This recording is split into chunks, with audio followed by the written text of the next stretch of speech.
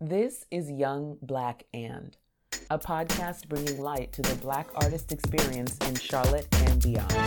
We're your hosts, Bree and Tracy. Hello, Bree. How you doing? Hey, Tracy. What is up? How's your week been? My week has been good. What's today? Wednesday. I'm sorry. It's Friday, of course, the day that we dropped the podcast episode. No, it's for real. It's Wednesday. It's really Wednesday. Yeah. Honestly, I've just been unpacking as much as I can, enjoying my apartment. Yeah. So we got to see the slightly better version of your apartment last week. Yes, and my apartment was actually presentable. Not a lot of boxes, but it was pretty dope. Pretty dope. We had a lot of fun. What else is new? I'm just enjoying every day being on summer vacation because I am a teacher, so not having to get up and deal with little humans. It's quite beautiful right now. I can imagine. Just a lot of Netflix and chill. Yeah.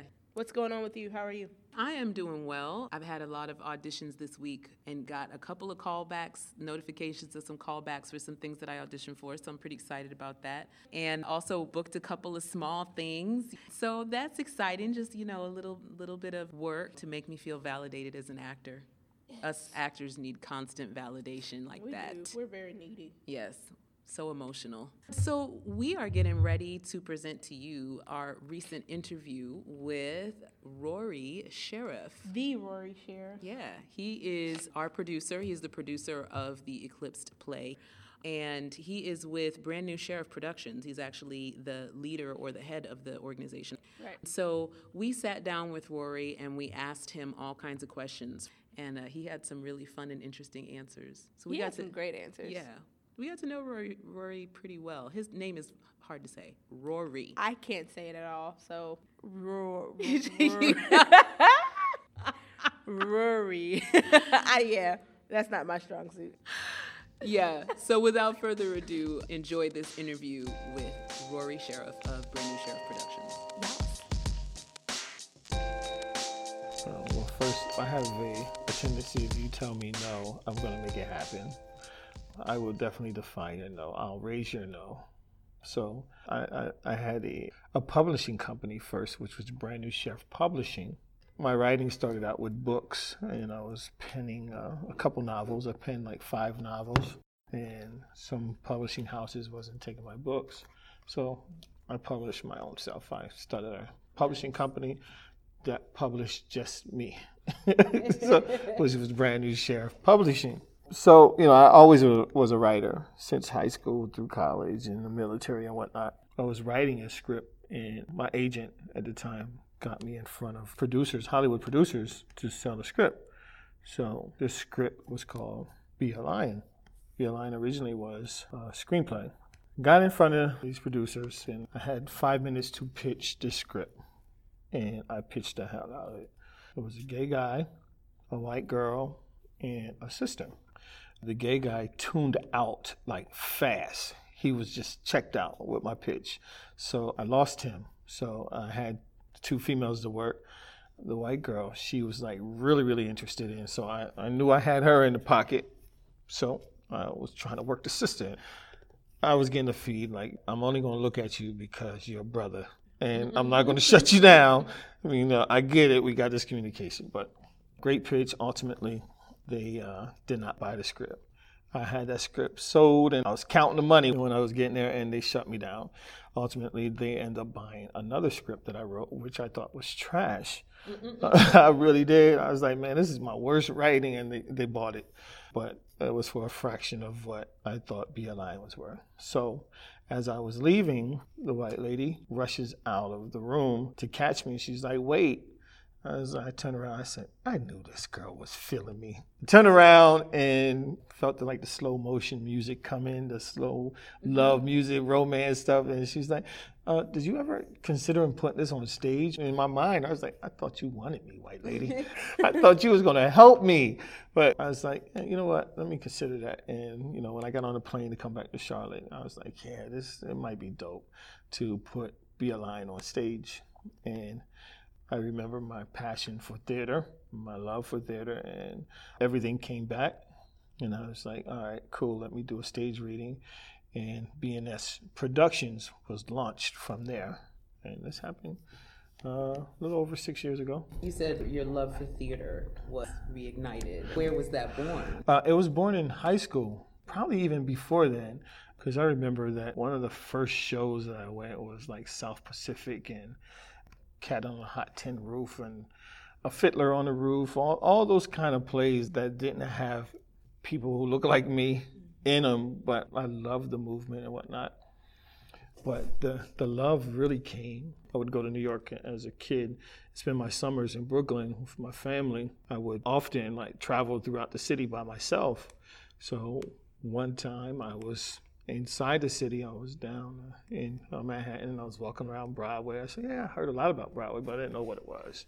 Right, so walking around Broadway and off Broadway pretty much, and this crew of people, these weird people were celebrating. It was like, hey, come see our show, and here's a ticket, come see it. And I was like, all right, cool. So, me, I'll go see a free show. And that free show was Rent. And it was the original actors, in Rent. And I was like, oh, shit, I saw them on the street, giving me tickets and come see our show, And, I was like, yeah, this is cool. So, I knew about the playwrights, a lot of Black playwrights. I knew about them.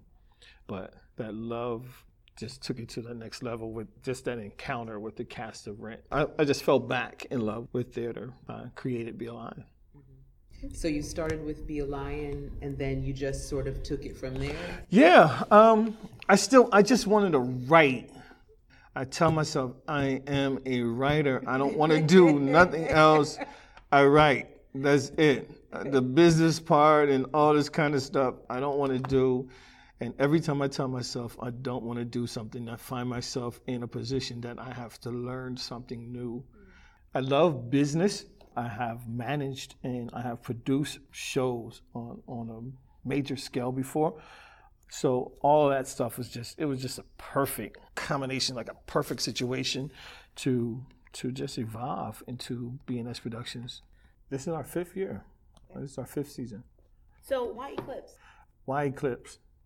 I love Black women. I love everything about a sister. I have 3 Black sisters. I have a Black mother. I have a ton of Black aunts and cousins. And I have a Black wife. It's only right to, when you remove yourself and everything that you learn that you should be about being a man, you remove all that and then you look at the struggle of the Black women. It's easy to do a piece like Eclipsed. It's so easy for me to do Eclipsed. My mom, single mom, so I know the challenge of Black women. And why not? Actually, this season is highlighted. We have a theme of the African-American female. So we are doing African-American female directors or African-American female shows. The show after this is 2 female African-American females, which is having our say. So that's my theme. I knew I wanted to do that. I knew I wanted to be a part of the Black girl magic in any way that I can. I love the movement. I love what it's doing. So whenever I can be a cheerleader have the opportunity to say, you go girl, or you go Black girl, you make it happen, I would step in and do that. How did you find Dee and connect her to this project? So Dee has been with me for a couple productions, and we have our rap parties and stuff, and we're just having conversation, and Corliss Hayes mentioned that, Dee directed before. And I was like, really? So, I kind of picked her brain, interviewed her. I just don't want to turn over something as big as Eclipsed just to anyone, just because you're a sister. I need to know that you're going to make this thing happen and give it its just due. So, I grilled her a little bit. She's like, yeah, and just in her humble voice, and she's humble yet confident. It's like, brother, look, if you want me, you're going to get me. You're going to get all of me. So, if not, let's not waste each other's time, So, I had to take her to that point to see if she was the right one for this. I really, really love working with Dee, with costumes and whatnot. And I'm really digging her style as far as directing. So I made the right decision. What do you hope for the end results to be when the audience walk out? I want them to feel what I felt when I saw Eclipse. That whole wow. I mean, you're really speechless at the end when you go for this whole ride with Eclipse and you learn about these 5 women, and they're all different and they're challenging. They go through so many different situations that we take for granted as Americans, and they're going through so much like it's nothing. And then I don't want to give away the end, but at the end, it's just moving. I literally had tears in my eyes at the end, seeing the girl, number 4. I want them to walk away learning a lot about Liberia. I want them to walk away respecting Liberia for the country that it is and for its people and how it became a country. I want them to walk away knowing the history of the civil wars and, of course, the food and, the different, I want them to even want to learn more about Liberia. Most importantly, I want them to be speechless and ignited to learn more about Liberia. So what is the role of a producer? The role of the producer is most commonly known as the money person. The producer has the biggest headaches and stress out of all productions, letting the world know that we're doing Eclipse, pretty much. Making sure that we have the press releases, the media, and making sure that the theater's paid for, that the venues paid for, were covered through insurance, and all the legal issues that we have licensing for Eclipse. We have the permission to do this. Pretty much overseeing every aspect that make this thing run, down to the tech and choosing, hiring everybody to make this happen. So typically, most productions take about 6 to 8 weeks. We auditioned in April, but the show doesn't open until August. So, what made you guys decide we'll pretty much take the summer before opening, a 4-month period? Good question. Me and Dee talked about Eclipse. And you're right, typically 6 to 8 weeks. You take 8 weeks, that's including the auditions and the callbacks, and then you go right into rehearsal. We know the seriousness of this piece. We know how important this story is and how important it is to get it right. So there's a little bit more pressure on us as Black people to deliver a piece like Eclipse. And not just to deliver it. Typically with a play or a musical, you learn the songs, you learn the script, and you're off book 2-3 weeks. But there's so much more that we wanted to make sure that you guys have. We wanted to make sure that you guys have the culture down. The character development, you can't get that in 6 weeks.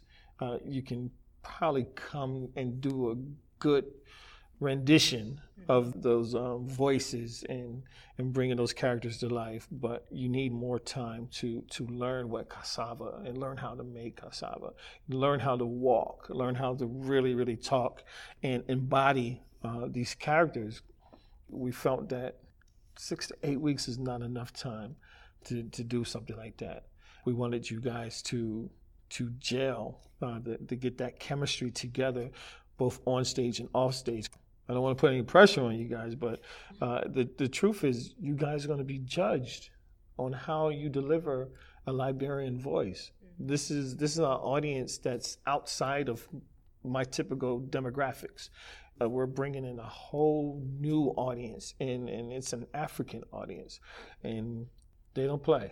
Imagine if you in France and they're doing American Peace with American voices, and you live there, but you're from America, and you better bring it. You're doing Charlotte voices. You know what a Charlotte voice sounds like. You know what American voice sounds like. So you want these characters to be authentic, and that's what we did. We know how important this piece is. It has so many stories, so many underlines, and oh my God, it's just amazing. So we wanted to make sure we get it right, and I agreed with Dee. It was Dee's idea. As far as the audition process itself, what were you looking for in the women who were coming to audition? I had to remove what I saw with Broadway, and I had to remove what I saw with the Atlanta show. I knew I wanted that intensity, and that was most important to me, to find women that can bring it, that's not afraid to go there. I mean, really dig out those taboo moments. And that meant everything to me because, you know, there's so many taboo moments and conversations and things that's happening that, you know, a lot of those girls at audition was not comfortable with doing, because I'm really, really intense when it comes to casting. I think I have a really cool eye for casting. So, what do you look for in an actor specifically that gives you that, like, that feeling that you're talking about? Instantly, I'm attracted to confidence. And then you got to prove that confidence with talent. This is my shit. I'm an actor.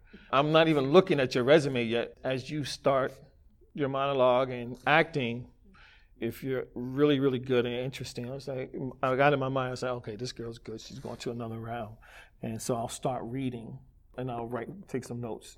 And then I'll just finish listening or watching you finish your audition. And of the women that you and Dee saw come through, were you guys on the same page, or was there any difference of opinion?